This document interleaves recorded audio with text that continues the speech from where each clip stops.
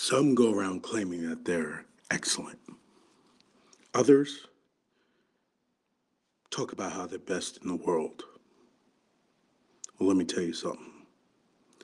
I am what I say I am, and I say I'm perfect. Coming down the aisle is the perfect team.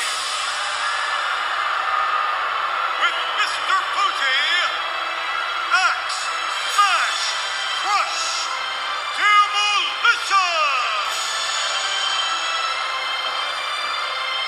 Perfect team leading things off here in the Survivor Series.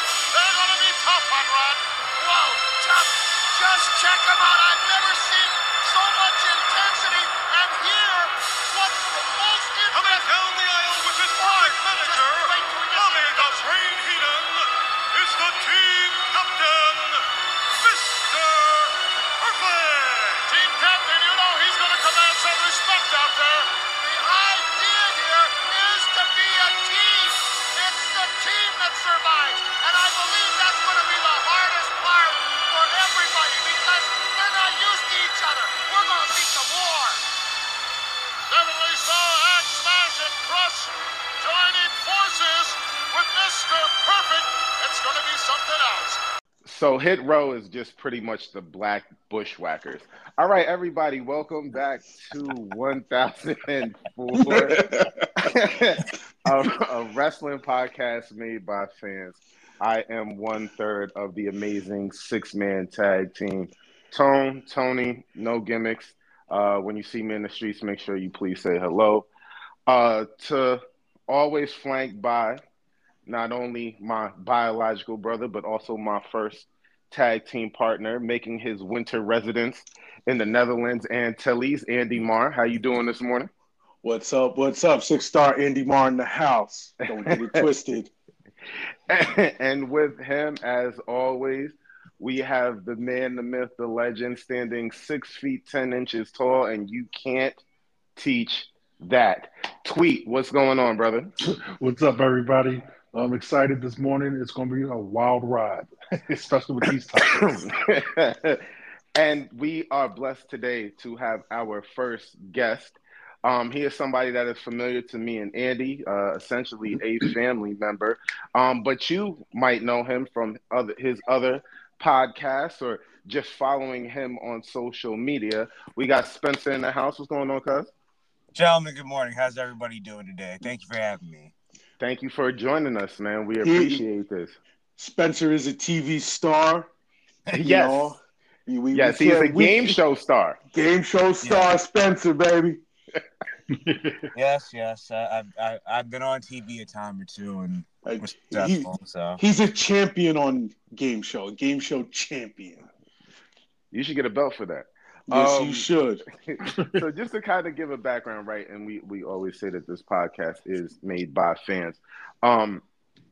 So just to give people a little gauge of who you are and your interest in this sport of professional wrestling, Spencer, how long have you been a fan? First pay-per-view I remember watching was WrestleMania 9. Not the best, but at least it was the first one that I remember. Okay.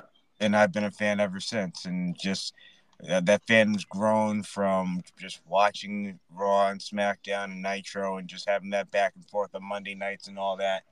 To being able to say that for a brief period of time, I was a part of the mechanism there as well. So it's been a long journey, but my love for wrestling has not subsided.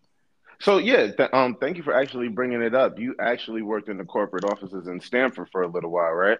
Yeah, so I started there as an intern, working with their international media distribution, the head of international media distribution, and then was brought on full-time as a more or less like a travel agent with the company. So I would go around with the talent to the various house shows and pay-per-views and other live events. And my main job was kind of I did a lot of dealings with Make-A-Wish, with the Make-A-Wish Foundation, which WWE is huge with.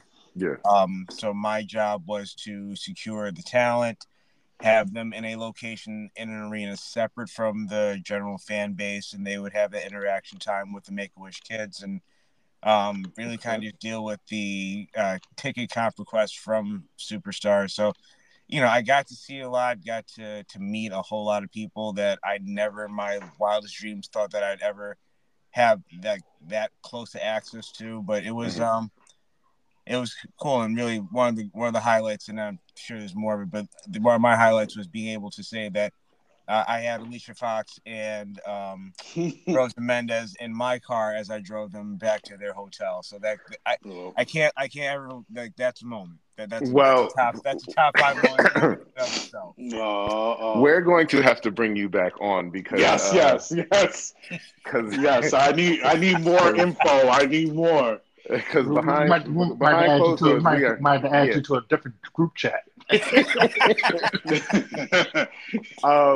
But the Make-A-Wish is definitely going to tie into our main topic for today. But just one more question to you. So, we kind of gauge each other of where you loved wrestling the most, right? So thinking about your favorite era, thinking about your favorite promotion, what would be your favorite era? What would be your favorite promotion and your favorite era, all in one? I'm a child of born in the '80s, but a child of the '90s. Really, the Monday Night War is where where my fandom really kind of exploded. But for me, Attitude Era WWF. I think that Attitude Era WWF was the best and worst thing to happen to me. Best because obviously my fandom is what it is now. Worse because of the things that I got in trouble in school for. You was crotch chopping your teachers, bro? Oh, crotch chops, middle fingers. I got kicked out of summer camp one day for giving somebody a stunner. Like, it was a wild time. It was a wild time. Really? Yeah. Really, you did? What did the elder Mr. Johnson say about that one? He was more pissed because of the money that's being spent on camp. I think it was more that than anything else. I mean, he found it funny, but it was just more like, no more wrestling stuff in school. So I kind of kept that to the minimum, That's but we've all tried. Me and Andy we had our own federation in the basement of the house, but we're not going to talk about that because we have an interesting topic today that I want to kind of jump into.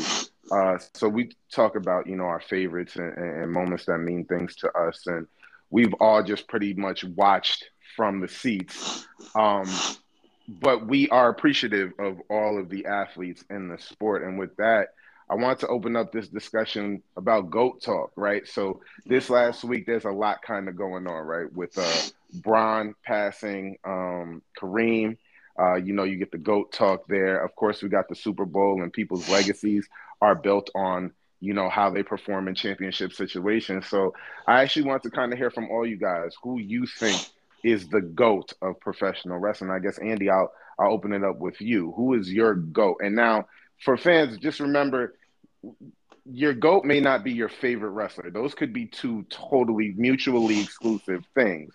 But Andy, who's your GOAT?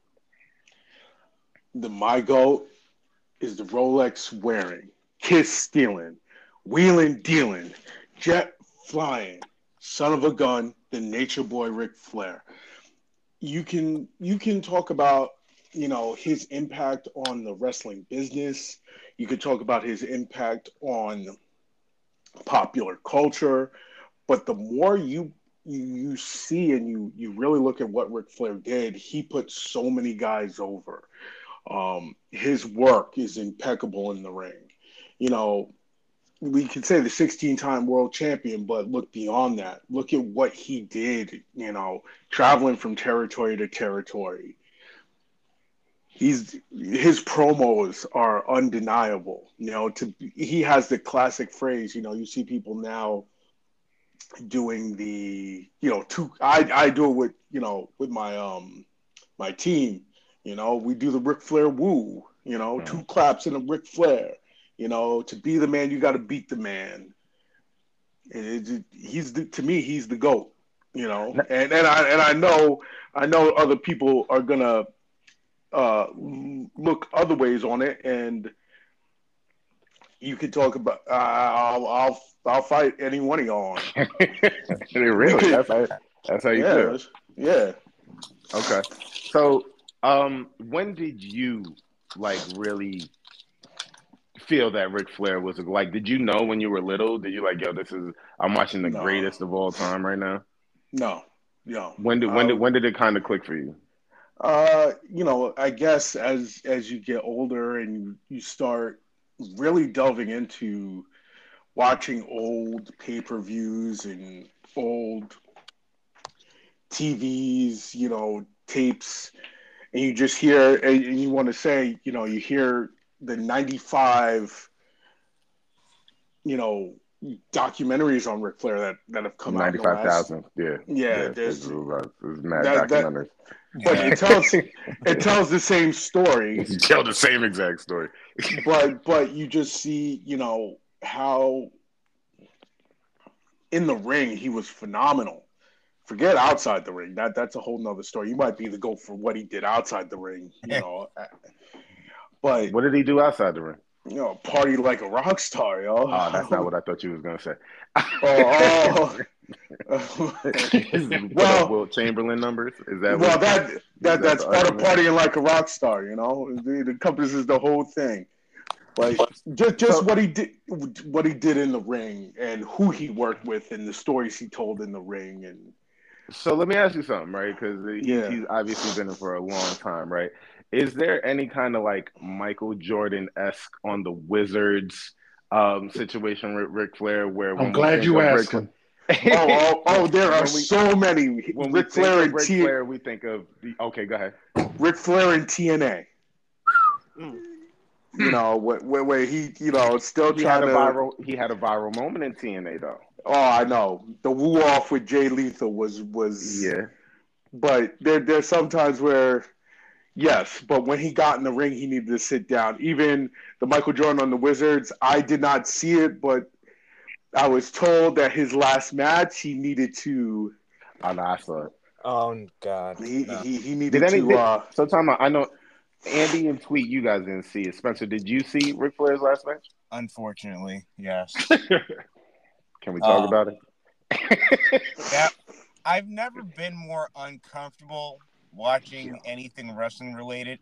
Watch the Over the Edge pay-per-view where Owen Hart died, and I can tell you that the most cringeworthy thing was this: watching Ric Flair blade at 74 years old, watching him sitting there like trying to keep the belt around his waist as he's making his entrance. I'm like, is this really how you want out? Is this is? I get it. He said, and you brought Ric Flair to TNA. He gave us one of the great all-time quotes. He said, "When I die, it'll be here or on top of a wild woman. I hope it's here, but I'll go either way." Yeah. Like, and His last match, he was trying. He was trying to die in the ring. Like, just he was physically shaking towards the end. Like, just it was like, I don't want to. This is watching my great grandfather wrestle, and I don't want to watch this no more. Like, yeah, it was as uncomfortable of an experience. And I'm sitting there watching like Undertaker, Bret Hart, and everybody that's like sitting ringside. I'm like, and you're all okay with this? All right. Well, they were at a funeral, Basically, that's what it felt like. A celebration of life, right? Isn't that it normally what we call it? A celebration. Yep. This Yes. was supposed to be a celebration. It's a celebration. And the blade job he did. So with all that Michael Jordan back end stuff, you just kind of throw that out, Andy, like that doesn't affect your that Michael Jordan and the Wizards stuff. Yeah. You got to look at the entire body of work, from front to back and from side to side, just like you do Jordan. When no one talks about Jordan and the Wizards, He went to the playoffs. He was an all-star. I know, but you gotta. We don't talk about it. We don't talk about it. They do now to elevate LeBron James. Everybody needs to sit down about LeBron James, but that's another thing. Mm-hmm. I want to open up that conversation so bad, but this is a wrestling podcast. Have you ever got to see Ric Flair live? No. Have any other two of you got to see Ric Flair live? No. I don't believe I have. No. That's interesting. I don't think I have. No. Fun fact, I got to see Ric Flair live in TNA. Okay. In Philly. Okay. just about 10 years ago, too. That was actually the time I saw Ric Flair, Sting, and Hulk Hogan. It was the first time I saw all three of them. Um, yeah, it was an interesting experience, to say the least. Um, what was your favorite part, Andy, of Ric Flair's run? Or what era of Flair do you think highlights his best? His best, Yeah. the Horseman run when he was in the Horseman. When they had it going, where he's coming out on JCP every week and delivering promo after promo in the ring. So I'd say, the late, 1980s, from the early 80s till 90, when kind of they were trying to pass it over to Sting, in the Great American Bash in 1990, where they tried to make him the champ. That whole era, you solidified Ric Flair. The best it was. Is the best it was. Gotcha. So Spencer, I'm gonna ask you, who's your GOAT? Who's at the top of your list of greatest of all time? I mean, it's a great question. It's a hard question, but I think personally, for me, my GOAT would be The Undertaker, just in terms of longevity, for being able to reinvent himself. He's deceptively good on the microphone. He's had his moments. There was definitely that period from like '93 to like early '96 that were a lot of head scratchers, but to kind of rise through that. And when he says that he's faced the best and he's beaten the best, look at who he's beaten everybody. He's beaten your Austins, your Rocks, Flair, Triple H, Shawn Michaels. He has Mick Foley. You name it, he's faced them and he's beaten them. And Hulk Hogan. He won his first world title a year into his run of WWF. Like that, and then just his overall gravitas and how he carries himself, from how revered he is then and now. He's not wrestling anymore. Like there's something about him, and honestly, of every superstar that I've ever encountered or been around, he's the only one that I never got a chance to see wrestle, and that's the biggest crime and like my biggest regret. Yeah, I already like Spence. I knew Spencer's my guy. I even like him even more. My guy, Spencer. Thank you. But let me ask you something then. Can he be GOAT if he was never a top 5 money draw, was he? As a champion? Well, that's part of the problem. His title reigns were never really that long. His second reign in '97, that was from WrestleMania to SummerSlam, and then his run in 2009 where he took the title from CM Punk and lost it to Jericho in the Chamber. I look at those two as like, those are his like 2 true title runs, and business was getting better for the WWF in '97 and '09. They were plugging along. They were the big game in town, So I don't, I understand was he a draw as champion? He was a draw whether or not he had the belt. The Undertaker was our generation's Andre. He was the attraction. You don't need to. He could be on the card wrestling a broomstick. Everybody's going to go sit there with their cameras out, taking pictures, waiting for the arena to get dark and that ominous music to play. Like it's something different about everybody. So was everybody there watching for that match with the broomstick, or was it the pomp and circumstance that came before and potentially after it that caught people's attention? Without question, it was pomp and circumstance. But then if you put him in the ring with somebody that can actually go, he can put on a great match. You saw in the latter stages of his career, able to put on 4 straight WrestleMania matches, obviously, with Triple H and Shawn Michaels that will hold up, for decades to come. Yeah. And then, you take that further evolution, his physical limitations were there. And you put forth, even though it was definitely filmed and the pandemic certainly helped that, but that match with AJ Styles at WrestleMania 36 was a lot better than it had any right to be. Now, granted, look who he's in the ring with, or look who's across from, but you got to have 2 to tango, and he did his part. Was that how him being the GOAT? Was that how you think he should have gone out? I wish he could have gone out in front of a live audience, but all things considered, he wasn't getting younger and physically he wasn't getting better. So if that's the way to go out, then that's the way to go out. I personally think that in an alternate timeline, the streak would have been ended by Roman Reigns, and he would have rode off in the sunset after that. But I think he was, but as he explained in the documentary, that he was so disappointed with that performance against Roman that it kind of pushed him to keep going until he had that. He could say, "Okay, this was of my standards, and I can walk away on this." Yeah, I was live for that one down in Orlando for Mania. Mm-hmm. Yeah. So I watched it. It felt like a funeral. Like you just felt like, this is. Well, you knew what was happening, right? Well, look. All right. So but he did have his, like you say, he had his Michael Jordan Wizards moment when the whole Goldberg deal, the Super Show. Yeah, we don't. Yeah, see, much like Jordan with the Wizards, we don't talk about that. Well, we don't need to talk about the Goldberg one because that. These old men nearly died in front of us. Like, it was sad.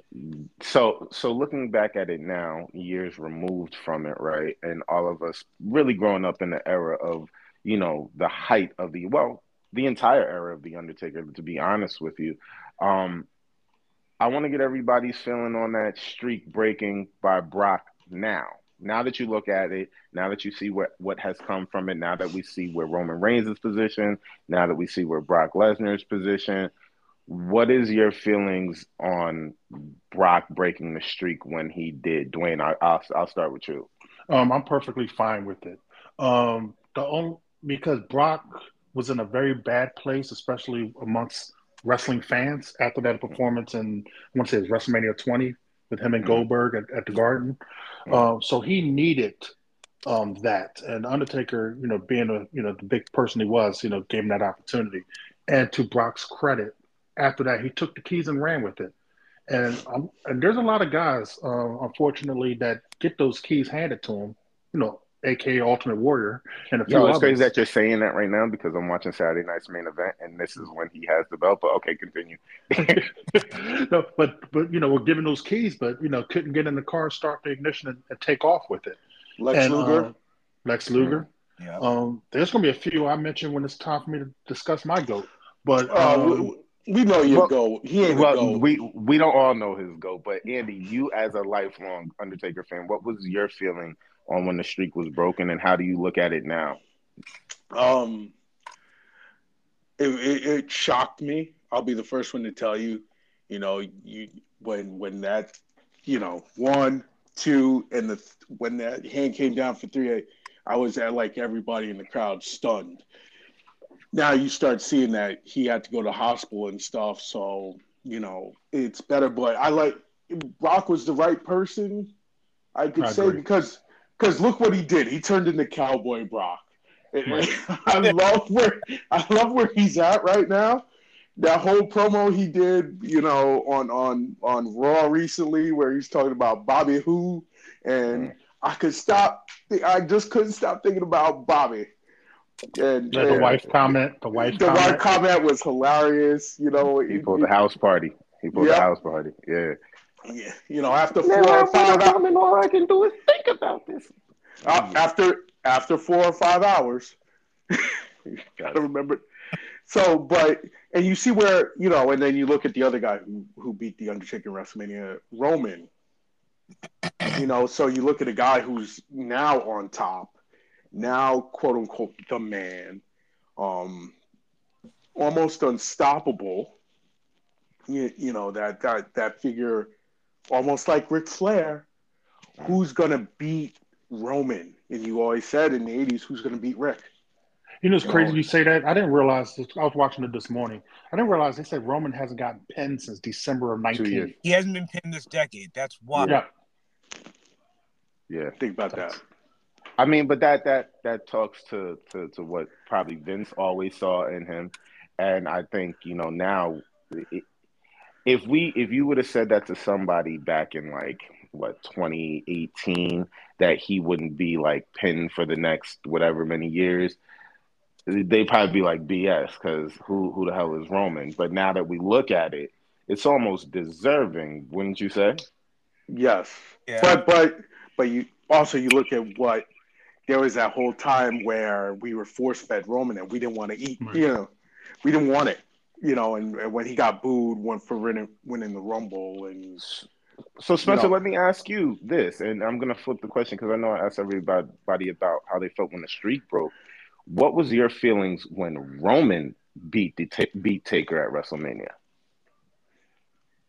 I alluded to it beforehand when we were talking about his seeing being able to ride off into the sunset.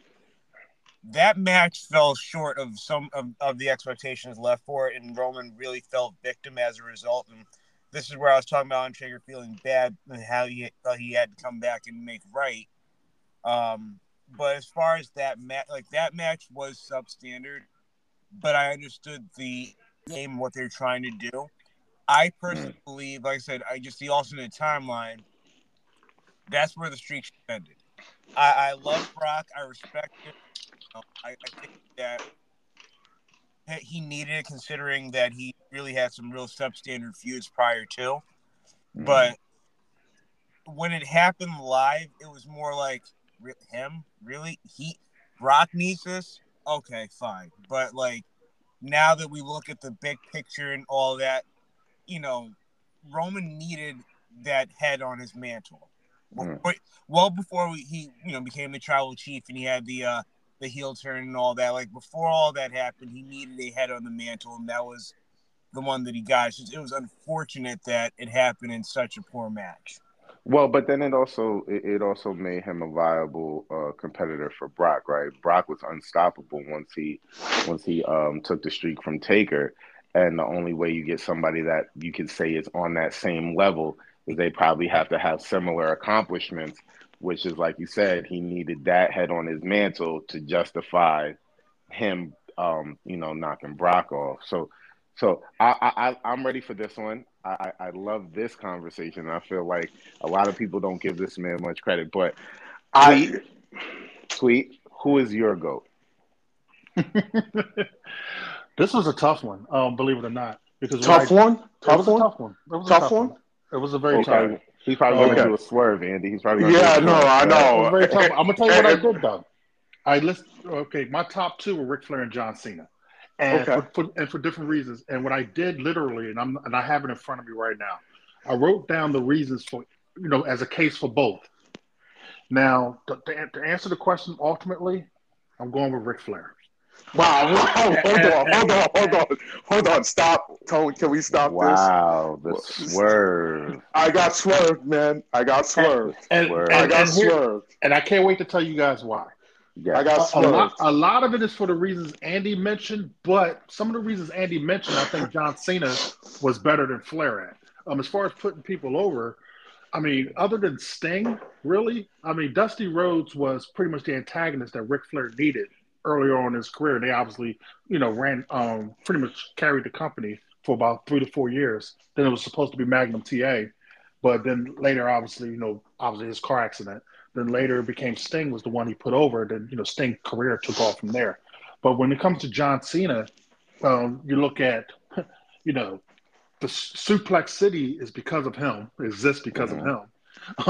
Roman Reigns is having to run now because of John Cena. We can throw the Undertaker's name in there as well. But John Cena has pretty much wiped out the entire top level talent. During a time where the WWE, after The Rock, after that era of Rock, Austin, and Triple H, well, Triple H was still around, but Rock and Austin primarily, a lot of people thought, the product would take a nosedive.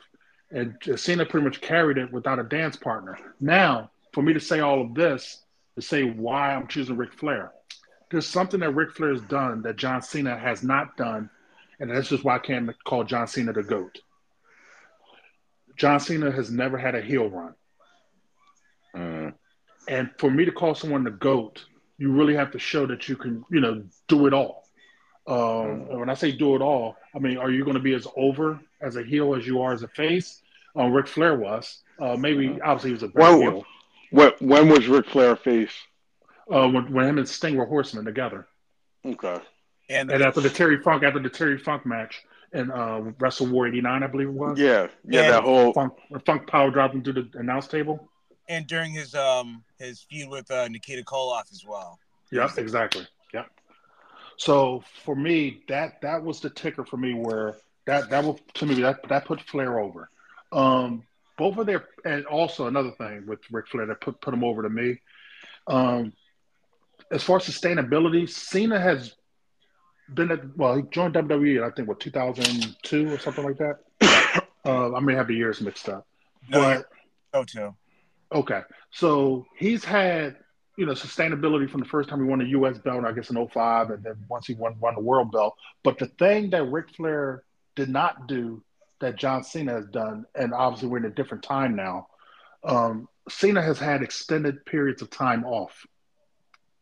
From the time he became, at his apex up until now.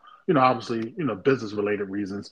But Ric Flair was pretty much going hard from the late '70s all the way through the mid '90s, towards the late '90s. He's going hard on TV every week. Well, I think that's where the GOAT talk honestly becomes difficult, and even in other sports, right? Because eras are different. Who's to say that if the opportunities were available to Ric Flair the way they were for John Cena, that he wouldn't have transitioned into, movies or TV? It's funny. It's funny you say like that, Tone, because I want to ask the group this. I find it hard to believe because with Ric Flair's popularity, I mean, only person in Ric Flair's peak that was more popular than him was Hulk Hogan. I find it hard to believe those opportunities didn't exist for Ric Flair, for him having the charisma that he has and everything, and he's very well known mainstream. They go ahead, Spencer. Okay, I can answer that real quick. Okay. Ric Flair, while yes, known to wrestling fans, was not on the national level the way that Hulk Hogan was. Oh, no, absolutely not. Now, if Flair had joined the WWF in, say, '88 for SummerSlam and stayed, then perhaps we would have seen him on more things outside of wrestling. But that's largely why he was associated with the South. Hulk Hogan was associated with just nationwide wrestling. And I think I would also say, and definitely to Spencer's point of Ric Flair being in the South, Hogan also had the coast, right? So he had New York and the opportunities that come with being in New York and also LA. Mm-hmm. So, but then also, thank God for Roddy Piper, right? Because without Roddy Piper, how many of these, or Jesse Ventura, how many of these wrestlers would even have movie opportunities? Right. Just to and one more thing. Go ahead, Spencer. Like with the WWF, they were on NBC. WCW had to wait till TNT really kind of became a thing and TBS became a thing nationwide to blow up. The WWF was replacing Saturday Night Live on Saturday nights and national audience. There's 33 million people watch wrestling on a Friday night in the '80s and watch Hogan and Andre. That's how you get that star power. And can I even hold on, Tone. Go ahead, Andy. And even when you look at what Vince was trying to do, Vince was trying to take over the nation. Yep. And he had his golden goose of, he had his trophy, he had Hulk Hogan. So he was putting him out there, like you say on Saturday night's main event. He was putting them all out there. Ric Flair wasn't getting put out there like that, but like you say, if he had the opportunities, he might have. And to your point, Andy, because I've been and tweeting, Andy, I go through my spurts of where I just watch certain things for a time. And right now I'm on, for whatever reason, this Saturday night's main event kick. And something that I noticed just in the TV programming of it, Vince came hot out the gate. He would have the main event probably either the first or second match. You would see Hulk Hogan constantly. Hogan would do a backstage, a match, then 2 more backstages, and then a run out in the span of the show. The Ultimate Warrior was in prominent position. So he came out the box with I'm gonna grab these people early and often and try to keep them through the entire show.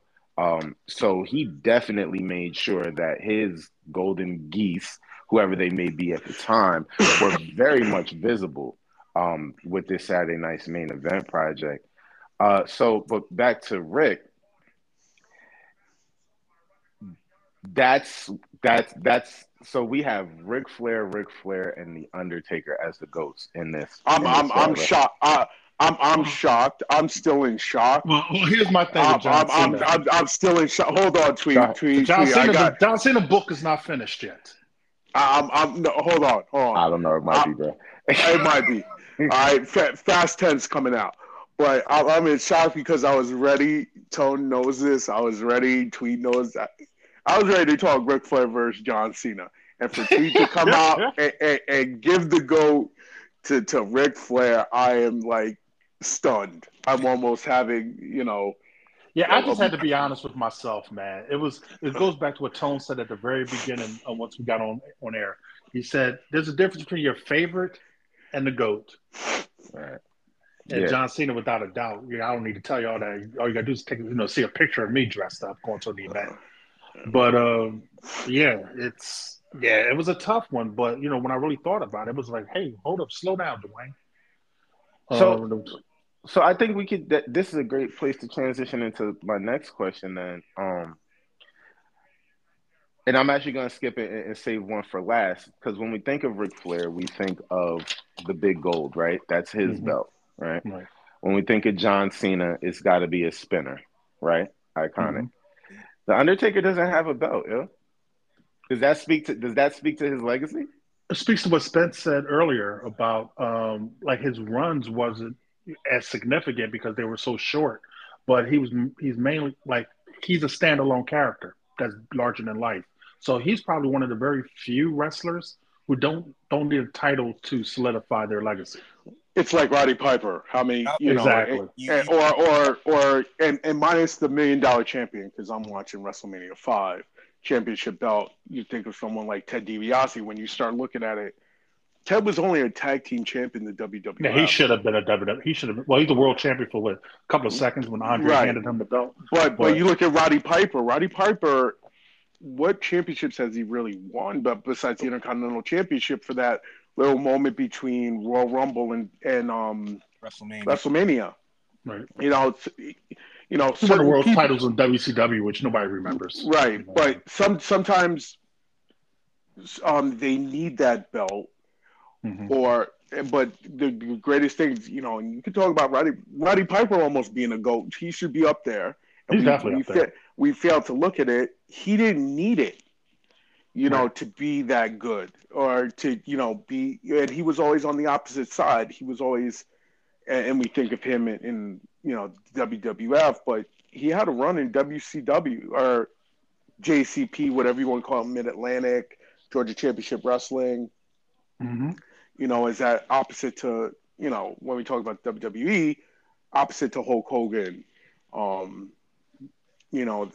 that, and like you said, he has a classic feud with Greg the Hammer prior to that. Right. So thinking about belts, because I love belt talk, right? So let's kind of work our way backwards. Spencer, what is your favorite belt of all of wrestling? Current, or are you saying all time? All of all time. Of all time. Doesn't matter what promotion, whatever. What is your favorite belt? Okay. My favorite belt would be the Classic Intercontinental Championship. Great choice. Very nice. I think the overall design of the title, and then you think about the men that held that championship. Like, there's a certain, when Cody Rhodes brought it back in 2011, like there's like a certain respect that came with that title. Naturally, I love the Winged Eagle belt from the 80s, the Hogan belt, the one they have from Hogan to Austin. Yep. I love that one. And then a guilty pleasure favorite was the Big Eagle belt that Austin got after WrestleMania 14. Underrated belt. I like the even with the blue strap. Black strap, not the blue. But it's the set because it felt like the WWF's version of the big gold belt almost. That particular title. Dwayne, tweet you. What's your favorite? the one I bring up to your house every time I come. I think It's spinning, baby. the Cena It's spinner spinning. belt, and I say that because it's standalone, very identifiable, and when you look at the belt, you're identifying with a particular the person that held it. Even though obviously Alberto Del Rio, Edge, and a few others, RVD, and a few others held it. And obviously changed the side plates. But when I look at the spinner belt, is the most unique belt I believe, and it just looks great and is unique. It's one of the first belts that when you look at it, it's like wow. It gives you the wow factor, other than the Ric Flair, WCW world title or NWA world title belt. I didn't like the spinner until Alberto Del Rio had it, though. Is that You bad? just said that to just get under my skin. No, legitimately. Huh? No, seriously. So I hated it. And then I was doing a podcast at a certain point, and what I did was it was a visual podcast. So I started taking my face off just because, I wanted to be different. And I would put a belt up in replace of it. And for whatever reason, at that time, Alberto Del Rio had just gotten it. And he had cut a promo, and I said, you know what? That belt is actually pretty tough. The thing I love the most about the belt is every time I wear it to an event this might even happen when we was in the grocery store that one time before Mania. But people always come up to me after spin the spinner. But I'll never forget, true story, and it's kind of funny. When I was at Wells Fargo Center for an event live, this dude, his girlfriend comes up to me and says, oh, can I spin can I spin your belt? So she starts spinning it. And he just flipped out on her. It was the most hilarious thing ever. And I'm thinking to myself, like, I ain't want to just tell her no. And I'm thinking, like, well, maybe it's okay because he's right there. But, like, she's like, I just want to spin your belt. And she spent it. And mind you, I was wearing it at the time. So it was around my waist. She wanted to spin more than your belt. She wanted to spin the belt. She wants to spin more than your belt. I said, okay. Treat your boyfriend like a little cuckold or something right now in front of everybody. Andy, your favorite belt? My favorite belt. Not too many people remember this belt, but it's the Andre the Giant Championship belt. I knew it. Yes, you knew it. I like the IC belt from the 80s. I love the 86 Hogan belt before the Wing Eagle, but I had to look it up. I was looking at it. It has a lot of those characteristics of both belts. It has the bottom. If you look at the bottom, it has that IC belt look, and the top looks like the 86. And something about that belt, it just draws me to it. And to me, that's the best belt I feel, and it's my favorite. And most important, it's made to fit a giant of a man. Well, Bobby Heenan. Well, I am a giant of a man. So with the belt talk, what belt do you guys identify with Hulk Hogan? What's Hulk Hogan's belt? Winged Eagle. Nah. Wow. Winged Eagle. I'd say Winged Eagle. Even more so than the one he wore at Mania 3? Yes, the 86 belt. That to me is Hulk Hogan. Real quick question for everybody. I was watching like on the network, old the card at Garden where Hogan beat the Sheik. What do you guys think about that belt? The green belt? The green one? The big green one? Yeah, I thought green that was nasty. Nice on, I thought it was nice. On any That's belt color strap, it'd be beautiful. On that green, it's like, yeah, like it's a pea green that's like it's unappealing. It's not appealing to the guy, but I like the plates of that championship belt. The color to me, is beautiful. To me, it's on par with the North American belt that's out now. I could do without it. See, I think I agree with Dwayne, man. I think it's the green that makes it, the green with the gold, that makes it. I think if it were black, it wouldn't stand out as much. But I would argue actually the belt that I connect with Hogan the most is the NWA Big Gold. I mean the NWO Big Gold. Wow. Okay. Okay. That's fair. I can see. Yeah, because desecrated, but it's as synonymous with him as I guess Flair from the '80s. So that does make sense. Because Macho Man had that one. The Warrior, Macho Man had the Wing Eagle. Warrior changed the colors of the winged eagle Right. mad times, right? So the winged eagle isn't. I don't. Sacred, I see. sacred. I see so many other people with it in my head. That was Austin's first run. So like Hogan's belt. Taker got it. Whenever you see the NWO, you don't think of nobody else. Like even if somebody else wore it, whatever. Hogan spray painting the NWO on it And playing it like a Hogan. guitar in his Yeah, intro. yo, I think for me, the only reason why I'm like, I look at the Wing Eagle more as Hogan than the NWO belt is only because, while yes, Hogan dominated these, you look at the men that have held it since, and with a few small exceptions, like everyone that's held that Winged Eagle belt's a Hall of Famer. With that NWO belt, like it's like, all right, yes, you had a brief moment with Luger, a brief moment with I mean, really, if you look at a brief moment with Goldberg, like there, but it's always been Hogan's. Well, everybody that wore the winged eagle is a Hall of Famer.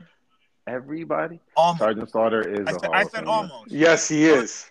I'm trying to think of somebody that wasn't. Sid. No. Sid's the only one. Sid is the only one that's held that held that particular. But not a Hall of Famer. But you can make a case for Sid. No, I'm saying that. I'm not saying that he shouldn't be. I'm saying that he isn't in the Hall of Fame. Right, currently, yes.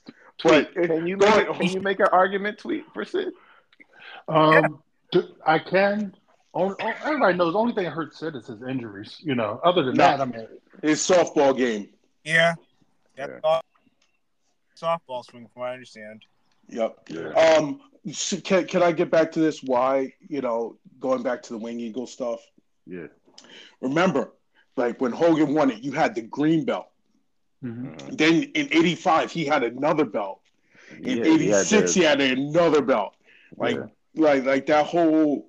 I'm looking at it right now. There was like Hogan had 4 belts. Hogan had 4 belts, like in that span. There was always a different belt, so there was nothing really to get attached to like the Wing Eagle. Wing Eagle was around for a long time. The big gold belt was around for a long time. There's even a Saturday Night's Main Event where he has one belt in the backstage segment with Mean Gene, and then he comes out with a glossy Winged Eagle. Right. Yeah. So you look at that, and those things are, like we say, things are synonymous with certain people. You think of John Cena, you think of the spinner belt, you think of Ric Flair, you think of the big gold belt. Do you really think about the 10 pounds of gold? Not really. And he had both of them. Even though that's a beautiful belt. That's a beautiful thing. You think about Austin. You think about Austin with that, the big eagle belt afterwards. Mm-hmm. You think of, now you think of Roman and you think of both straps. Gotcha. You start thinking of those things. I'm watching Tully and Arn, and I think about their tag team belts. Yes. Don't get me started on the Midnight Express and the U.S. tag belts. The U.S. tag belts were beautiful. They're beautiful. You think about Lex Luger, and I'll be honest with you, when I think about Lex Luger, I think about that old U.S. belt. The old U.S. one. Yeah. With the circle side, please. Yes. Yeah. Now, real quick, just a question for all y'all, since we're talking belts. Your thoughts on the Smoking Skull belt, Stone Cold Steve Austin's? Thumbs down. Thumbs down. I was never a fan. I think they were trying to, and it goes, I think back out, I'm looking at it right now, I'm not a fan, but I think it was trying to give him his own identity, his own personality. Right. There was the Brahma Bull belt floating out there. I'm looking at the Brahma Bull one now. Well, the Brahma Bull belt was ugly compared to the Smoking Skull, in my personal opinion. But I think the gimmick of the Smoking Skull belt, and Austin being perceived as an outsider of the company and stuff like that, it would kind of make sense that he had his own. I just feel like it started a trend that it worked for John Cena, but I think that U.S. spinner was hideous. I agree. Awful. Mm-hmm. Yeah. But I think it kind of like opened up the door for a lot more unique or individualized belts, and I think some of them hit, and I think some of them missed. Mm-hmm. But because his was really kind of the first one that most people remember because his was the one that most people saw, right? Mhm. I think it works. I think it helped him in his career. But as far as putting it on the pantheon of designs, eh, it's cool. It's definitely cool, but That belt stops traffic to this day, my friend. it does. Yeah, it does. And more people know that belt than a lot of other belts, like respectfully. But Yep. so before we wrap up, I definitely wanted to hit this one, this topic real quick. As far as your favorite all-time pay-per-view. Now, we've all seen thousands of pay-per-views probably at this point in our lives. But is there one for you that has stood out? I guess Andy, I'll start with Yes. you. Yes. I'm watching it currently. Whether live or in person. Um, in person or Well, live. either or. Your favorite pay-per-view. It doesn't matter whether it was live or in person. Well, I'd say WrestleMania 5. I don't know from the whole card, and usually I talk and I discuss this about the quote unquote bathroom matches. Mm. Where you would decide to take a break and go to the bathroom because it wasn't worthy of Like, your time. like you did WrestleMania. when we was at Money in the Bank for. I'm just, Well, that was a whole nother thing. I was squeezed in like fish. I had to walk because if I I'm didn't just, walk, my legs were gonna fall off. WrestleMania 5 from top to bottom, the whole card you could sit and watch, and with no skips, no interruptions, and I guess the whole story of the Mega Powers, it's WrestleMania 5 for me. It drags, and I realized why you skipped the beat for a second. I said live and in person, which is basically the same thing. I meant in person or on TV. So, Tweet, what's your favorite pay-per-view? for the exact reasons that Andy stated, but I'm going with Mania 3. I remember the first time I seen it on Coliseum home video. It was like that's probably the only. Well, and WrestleMania 5 is up there, but WrestleMania 3, I could actually sit through it and not leave the TV like the entire time. I don't think it's no. I don't remember to be having a bathroom break match. So, Only thing I would just if I had an issue with one thing about WrestleMania 3, the card from top to bottom, is that the tag belts wasn't on the line, even though they had the 6-man tag with the feud with Danny Davis, which was classic. But other than that, from top to bottom, I thought it was probably the most watchable, most entertaining, one of the best cards ever. I Danny mean, Davis became a ref again, right? Yes. afterwards, yeah. Yep. Yes. No, nobody felt some type of way about that. You always bring that up. Why? Teddy Long went between a manager, a referee, a GM, back to Bro. referee, and player. Tim Donaghy, who was the NBA? Oh yeah, ref? yeah. He never got another chance. Why Danny Davis get a chance? He also You know, felonies. I think that's why Tim Donaghy didn't get another chance. we sure Danny he was dangerous Danny Davis. We sure he Dangerous don't Danny Davis. have any felonies either. I don't know.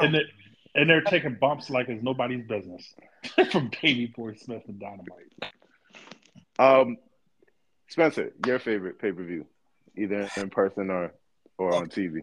I kind of have to give both. The TV one, I'm gonna say, I really enjoyed Royal Rumble '92. I think just in terms of the star power of the match, you had Piper winning his first and only championship with only singles championship with the WWF at the time. Like, a deceptively good opening match with. I'm going to exclude Jim Neidhart, may he rest in peace, but Owen Hart and the Orient Express. I think that was a hell of an opener for that match, for that pay-per-view. And like I said, the Rumble match itself was just phenomenal. Ric Flair just kind of stamping his, getting the from Vince on that stage. And with a tear in my eye. This Classic moment in my life. Yes. But in person, and maybe I kind of is the cheating because I was working the pay-per-view, but Money in the Bank 11 in Chicago was an entirely different beat. Just having been in that crowd, nobody really knowing what CM Punk was going to do. And then the matches, you had Daniel Bryan at that time pull off a monumental upset in the SmackDown Money in the Bank ladder match. You had Alberto Del Rio and I'm doing an eye roll that I wish you guys could see. And winning the Raw Money, you had a hell of a match with Christian and Randy Orton world title. Big Show and Mark Henry, they were pretty good on the show as well. But that crowd was just absolutely rabid for John Cena and CM Punk. And I've been to pay-per-views, I've been to live events. Like, I've never been to an experience like that where, like, for real, if Cena won, they probably were going to riot. Like, that wasn't that they say that facetiously, but like, having been in that crowd, Punk had to win or all hell is going to break loose. Punk is really freaking over in Chicago. Yeah. Of Like course. uber over. Of course. But like, I've never experienced anything like that before, and really where the whole night, even before the show started, dumb Punk chants the entire time. Yeah. In the ring, they had to mute out. Like, I watched the now, I'm like, they muted out so much because that crowd was lit. Well, you know, Spence, that kind of reminds me when I was at Cena versus Rock 1 down in Miami. Mm-hmm. And when you walking up, like, you know, we're outside an hour and a half before the event, you know, before they even open up the gates or whatever, and people just yelling, you know, Cena sucks. And the crowd was just down out nasty. It was, you know, people just arguing, and it was just like, there's no way I thought like Cena could walk out of Miami, you know, with the win over The Rock. So how wasn't he a heel? You said he never had a heel run. Well, that was just, it goes to like the whole, like, you know, like some wrestlers come to Philadelphia and they're over. So I think that was just a hometown thing, you know, with The Rock. So I don't think like it was Cena necessarily being a heel. It was just it depends on, you know, where he was at that specific point in time. You know what I mean? I think if you ask certain people, he might have had a heel run because people really, really hated John Cena for a really, really long time. Well, he turned people's hate into like, and this was helpful with him going up with The Rock. He turned it into it being, I don't want to say cool to root for the corny stuff, but first everybody, you know, hated it. Then it became like part of the whole Cena sucks thing. He turned it into the Kurt Angle. Very similar to the Kurt Angle thing. Yeah, he literally turned it into Roman Reigns' current gimmick, right? I think the wording of his acknowledgement is so dope because really all it is he wants a reaction. Whether you love me, whether you hate me, just acknowledge me, and the people go apeshit for it. And I think that's what every wrestler really wants, right? Just that's all you want. It doesn't, you know, and when you're good at your craft, that's all you want is a reaction from the crowd, whether it's, you know, positive or negative. They're either going to pay their money to cheer you or they're going to pay their money to boo you. And you know, we've heard about this before, talk about WrestleMania 6, you know, Hogan, Ultimate Warrior. Listen to the crowd. It was dead because you had two fan favorites. They didn't know who to boo, who to cheer, no nothing. So, and I remember Bruce Pritchard talked about this. That's why it's hard to put two baby faces in the ring. Yeah. Or you know, you don't know who to cheer. Right.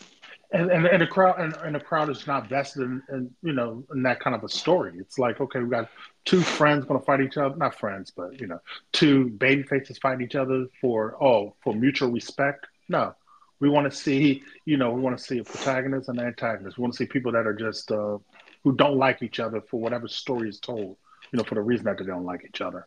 Next year, WrestleMania is in Philly. That is a very short drive for all of us. What's up? We making plans? Let's do it. Okay. Let's go. Okay. Let's do it. We're going. Oh, yeah. I'm going. You're going. You're going. And Spence, you're going? Yeah. I'm going to figure it out. Yeah, we're going to figure it out. I mean, it's a drive, though, even if we have to. Before we wrap up, one night or two nights? No, let me not even open that door because that's should WrestleMania go back to one night? No. At any stage going forward. I don't think it could ever go back to one night, but it should be one much. night. It should be one night. I don't think it's ever going to happen again. I agree. I think New Japan's model with Wrestle Kingdom has kind of set the stage and really kind of has allowed, like, oh, we're going to really be able to double our profits, so to speak. Like, hell yeah, we're doing 2 nights. there might be a point where there might be a 3-night WrestleMania at some point. I Well, I well, hope We that had that now. well, We're all hold, having the same hold on. matches. yeah, You think about it. Isn't WrestleMania It's WrestleMania four is now nights. up 4 nights. 4 You have nights. you have Friday Night SmackDown. You have the Yeah. Andre the Giant, all that. Then it goes right into the Night Hall of one. Fame.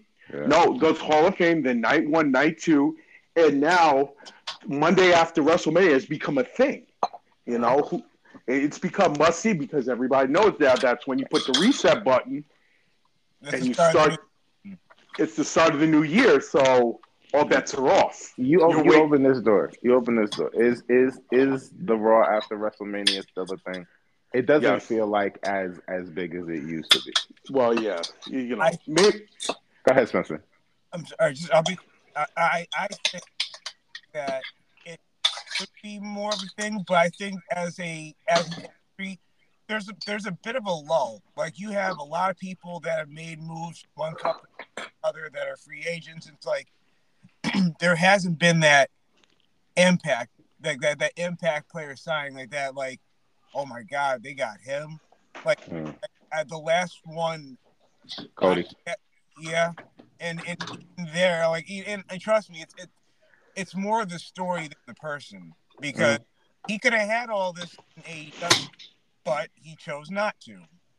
Like that, like, and it means more to be able to do it in the AEW, like separating that. But like Cody was like the last big yet, and it's almost like you saw that one coming without having to look at spoilers and stuff. Like there hasn't been. Brock might be the last, like, oh my God, post moment to really come up. I'll argue that it was actually Enzo and Cass. Go back onto the network Nah, and watch them pop the night after. That was that crowd was crazy. That crowd was crazy. But, Yeah. fellas, this has been an awesome show. Before we wrap up, as we normally do, give you guys an opportunity to give last thoughts. Tweet, go ahead, go first. Anything? Just want to take the time to thank everyone for tuning in. Want to, once again, welcome Spencer. Definitely greatly appreciate your input, your feedback, and again, I want to repeat your input and everything. And Andy, Tone, it's always a pleasure. And, to everyone out there, what would have been great, but, everyone out there would have been great if we could have did this after the Elimination Chamber, because I think that's going to be some, very interesting things as far as how that ends up. But nonetheless, everyone tune into the Elimination Chamber. I'm pretty sure we'll be back to discuss, some of that stuff before we head into WrestleMania. For sure. Andy, anything? Like I say, it's always been a pleasure. Spence, welcome to the ride. Make sure you keep your seatbelt buckled and have a seat. Tell everybody out there, check out the other podcasts that we've done. And, it's been great. And always, it's been fun talking wrestling with my guys. And always remember, if you ain't first, you're last. Amen. Spence, you got anything? I just want to thank you guys for having me. This is fun. I'd love to do this again. I don't get up early on Sunday mornings and talk wrestling with very many people. So like this is always definitely a fun topic to talk about. Thank you guys for having me. Just a quick plug. Death Taxes Sports is the name of the podcast I do with my co-host Ben F. Long. Tuesdays and Thursdays. It's on YouTube, on Spotify, anywhere you listen to podcasts. Again, guys, I appreciate it. Death, Taxes, and Sports, right? Death, Taxes, and Sports. Awesome. And again, thank you everybody for checking us out. Also check out the other podcasts on CVN. You can check these out and those on Spotify, on Apple. And we appreciate you guys listening. So we'll catch back up with you. And as I always say when we head out, peace. Peace. Peace. Peace.